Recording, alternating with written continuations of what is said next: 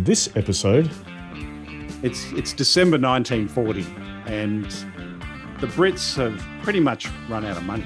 Since World War I, America had become extremely reluctant to get involved in a foreign war. How do I get the Congress on board? How do I get the public on board? It's to try to get you to think of your own analogies and to tell them as a story like that, right? Britain is about to fall. It's not working, just find yourself a better story.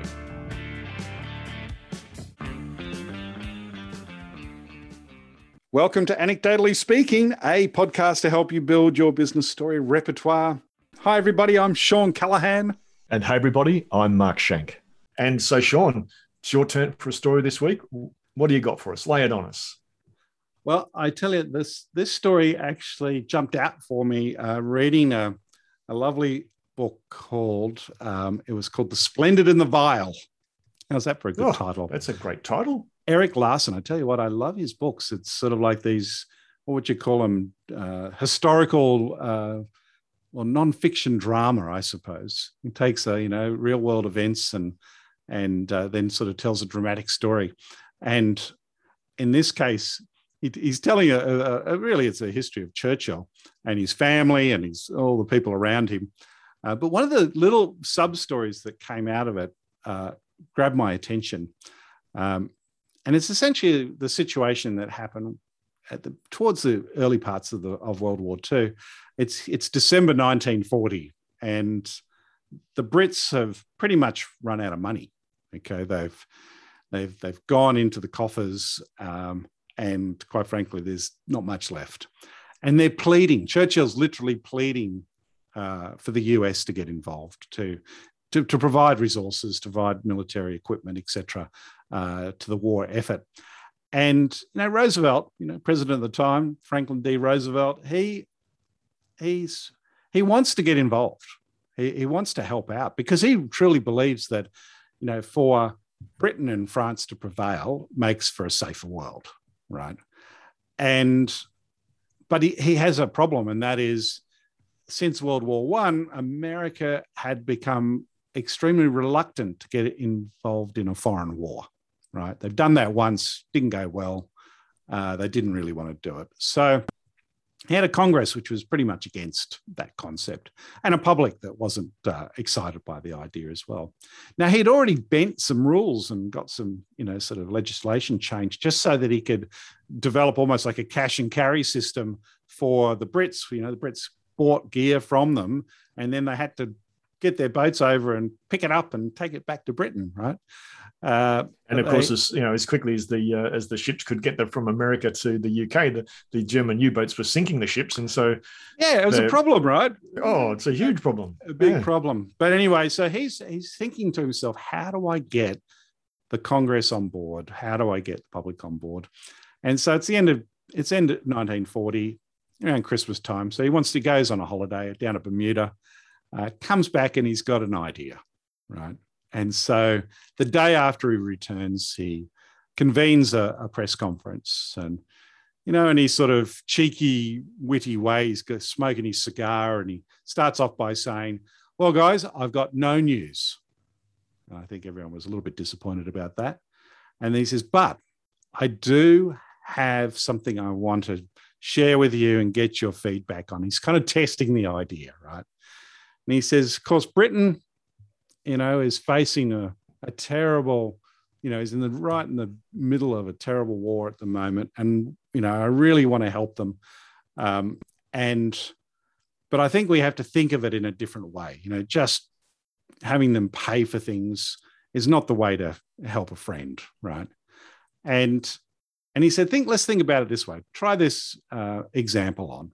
He said, imagine if you've got a neighbor whose house catches on fire, and you've got this big long length of garden hose, that is long, but it doesn't quite get to his house, right? It's not quite there. So the neighbor's saying, please, can I have your hose?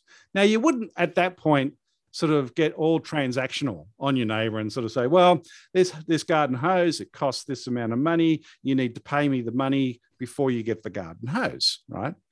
the normal thing to do is you'd say, yeah, here's the garden hose. I mean, with the almost like the tacit agreement that if the hose was destroyed or damaged, the neighbor would repay you in some way, right? So of course, they go off, they put out the fire. If he gets his hose back undamaged, well, that's great. No foul, no trouble. He said, this is what we need to do with Britain. We need to develop a lend-lease arrangement where we can provide equipment to Britain so that they can use it, and if things get damaged, they will pay for it. But if they don't, they can just send that back, right? And historians, looking back on all the things that unfolded in that period of time, pinpoint that press conference and that idea as one of the most important events that occurred in the history of World War II, right? It was a turning point of the US involvement and just how Britain was able to respond to what was going on in the war.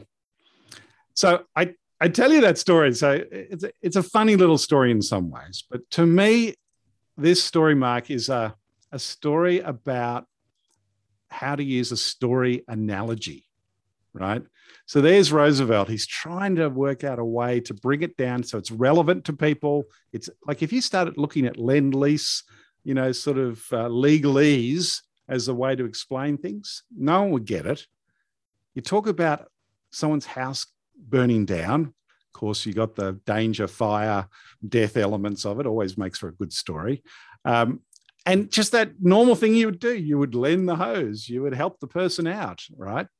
It just is a lovely analogy to get the idea across. And I think he obviously hit the mark because, of course, that was a turning point, right? It certainly was. What do you reckon? What do you think of the story? Like what hits you, strikes you when you hear that story, Mark? Well, it's as you say, it's a great example of using an analogy or a metaphor so people get a concrete understanding of the nature of the problem. Because as you say, if you just we need a lend-lease arrangement, very abstract. Yes, I can't picture that. I can't. I'm like, whoa, what's that? Whereas there is absolutely no mistake. You can picture a house on fire. A hose is important, and so I really like that. Yeah. As soon as I heard it, I went, yeah, that's a great example of that type of storytelling. And one of the reasons I wanted to share on the podcast is that for the listeners, it's to try to get you to think of your own analogies and to tell them as a story like that, right? Where things happened, this happened and that happened and that happened, right? And I think it's trying to find those really basic things that are happening day to day that everyone can relate to. And they become the really useful analogies to have in your back pocket. So for you, what are other things about that story that you like? Well, I mean, there's people of power in it, we all know, so you don't have to introduce them too deeply. People know who Churchill and Roosevelt are. So, and I think they come with their own, image and persona. And I did throw in the smoking bit, the smoking the cigar bit, just to create a little bit of. And I read that, someone just mentioned that in talking about that press conference. And I thought, oh yeah, that's a nice image. So I threw that in as a. I also like the detail about how he'd been down to Bermuda, had a holiday. Right. I can just imagine the batteries being recharged and he getting this idea and then coming back. Yeah. So that was a nice little detail. Yes, it's interesting because if you go to essentially how every president has their own library in the US, it's a legislative requirement that they create a library.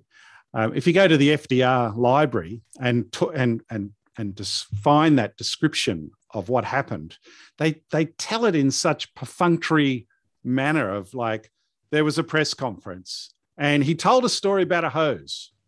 It was like that. They glossed over that. Whereas you look at the Erik Larson, who's obviously a fabulous writer. And he talks about, he went to Bermuda and he came back tanned and feeling, like he went to the next level on the return from Bermuda, right? so there's some really nice things to learn from reading those guys, and just well, and how nice little contrast as well between what we are trying to get business people to do is to stop doing the thing that the library does. The FDR library, which is to make statements about things. Yeah. Oh, he held a press conference. Now that's actually not bad, right? That is an event, but it's you haven't got enough detail there to make use of it. So it's not a very effective story. But then he told a story, or he talked about an analogy about a hose and a fire. Yeah, that's right. Lend Lease program. It's a statement about something that happened. It's not the story of the thing that happened. And that's a really important distinction that people need to get in their heads. And that it's one of the things that probably the hardest thing for business folks to get their head into is that you got to stop talking about the thing and you've got to tell of the thing as it happened, as an event. Yeah. Talk about what happened. So yeah, I like that little addition that you got there. That's a nice little. So yeah, I think the story is pretty compact. I think that's the other thing I liked about it. It didn't require too much to tell that story. I'm not too sure. I know. What would you suggest as improvements to that story, do you think? Yeah, for me, that there's one thing that stands in my mind clearly, and that is, again, the obstacle. Right. So at the time, Europe was overrun. All of Hitler's energies were being directed against Britain. Britain was single-handedly holding Germany at bay. And their production facilities, they're absolute max capacity, but they just do not have enough equipment to continue fighting the war. Their resources are being depleted and their money. They need help, and they look to America. And they don't get it. Yeah. Right.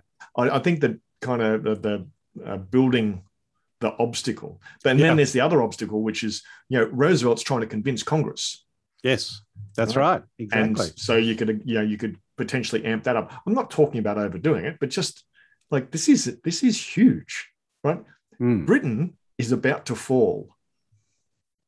That's right. Exactly. And Churchill is very not more than aware of it. It's deep crisis mode. Absolutely. Yeah. So I guess for me, that was one thing that could really amp up that story. Yeah, I like that. Yeah. Just that another layer. Yeah. Good. Yeah, I think there's sort of things that make a difference in any of these sort of stories. Building tension, creating drama.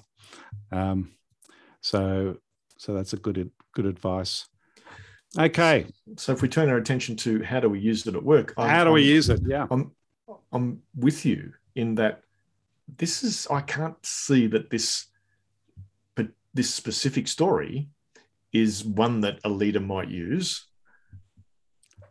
I can think of an example, right? So let's say you're trying to convince your executive team, right? And you really, and you've got a team, your team has got this problem. We've got to convince the executive, and you're just struggling as how to make it change, how to get thinking differently about it. And you tell that story and sort of say, like, what we need is a story analogy. We need the equivalent of the hose story.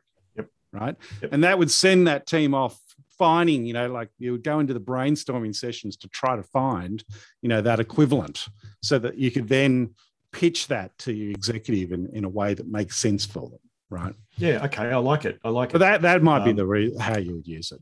Yeah. Yeah. Again, probably not that frequent, but we've actually got a couple of examples where we've seen these story analogies work really well. And one that you shared years ago, I think was from we were working with one of the banks, and they were in the middle of they had a big budget cut.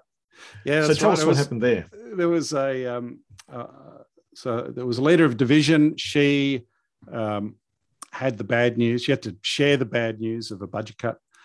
And she got all of her division together in the days when you could sort of get face-to-face, do town halls, etc. And she started off by just sort of saying, everyone, she was very, obviously one of those leaders who was really connected to her people, and they knew all about what she was doing. She obviously spent a lot of time of, management by walking around the, but she started by saying, hey, everyone knows we're doing a kitchen renovation, right? And everyone's nodding, and she goes, oh, well, we got all the plans designed. We just got the budget, and it's actually way higher than we can actually put into this. And so my husband and my son and I, we sat down and we had to make the tough decisions. It was heartbreaking, but we had to make the tough decisions as to what to cut out. He said, you guys have gone through that, right? It's something we all have to do. Well, and then she just segued straight into, she said, and actually we're facing something similar, here in the division. And I've just been told, and this is the budget, and I need your help.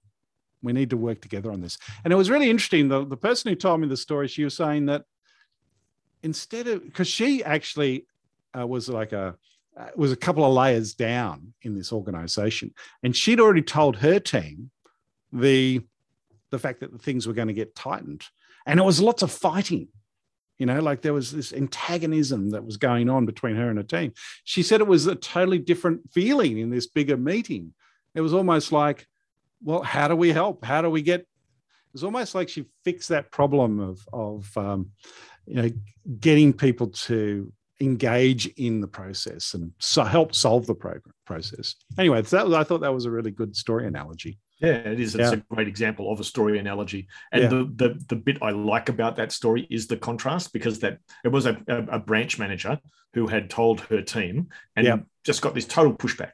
Yes. Like, oh, that's not fair, and that's not. And because she just stated the thing. Yes, that's right. And it came out of left field. It was just, we're going to have to make hard decisions, and her team have worked hard to put the budget together. They've got all these initiatives in place. They have a high level of ownership of them. Yes. They are really anti. And then, of course, she goes to the bigger meetings. Yeah. And and just using that story analogy, because one of the things I like about it is that the division head shows them this is a normal thing. This is something that humans deal with. Yeah. It's another problem that we have to deal with. I remember you telling me that story, and you left out some details that I really loved. Oh, okay. Right? Which was the branch manager was at home. They had their hearts. She was at home doing they've got the renovation. They put the plans in, and they got the quote back from the builder. Yes. And it was way more than they could afford. Yeah. And so they had dinner. She cleared away the plates from the table, cleared the table, and they laid the plans out. And the son, her husband, and she sat down and said, we need to figure out what we're going to do without in order to meet our budget and get this renovation done.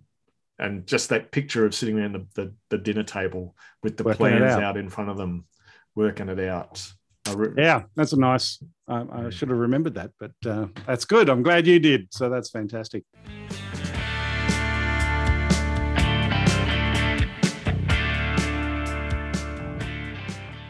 Okay, so let's go back to the original story, right? Monsieur Roosevelt. Mr. Roosevelt. Let's give it a rating. Like, tell me, Mark, what do you reckon? What you're going to give this out of 10? Yeah. So I think it's a fantastic example of a story metaphor. I love the impact it had. But again, this one will be on low rotation for me. So I'm going to give this one a 6. A 6?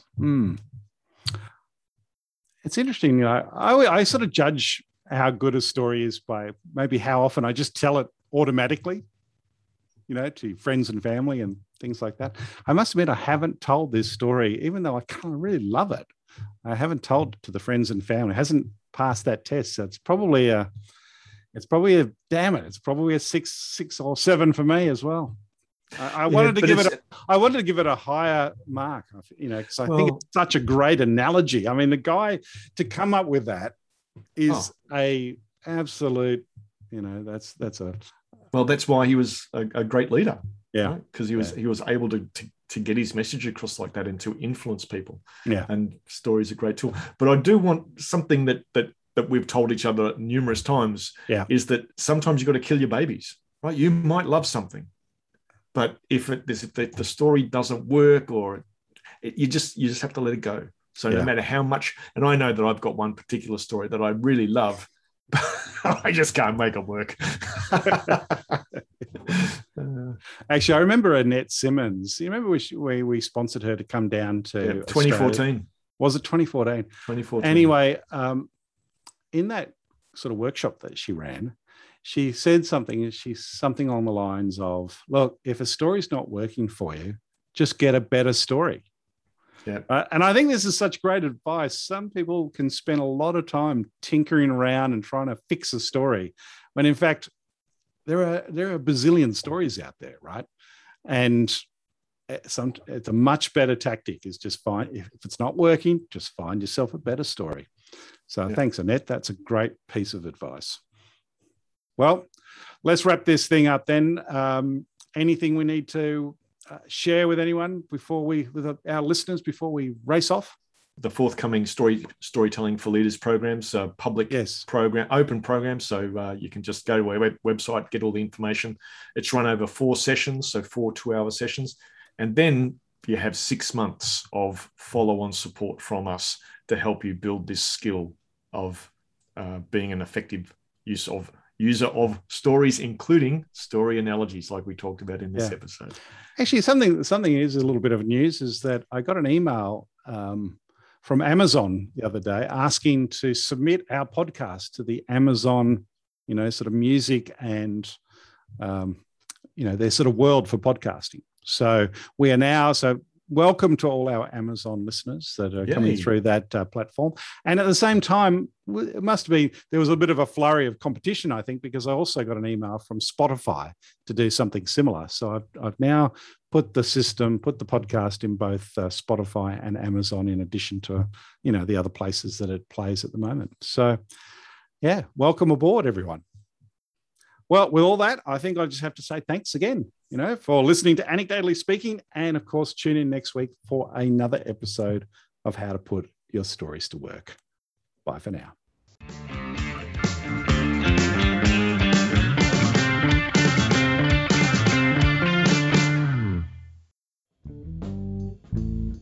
Anecdotally Speaking was engineered by Dave Stokes from Author to Audio.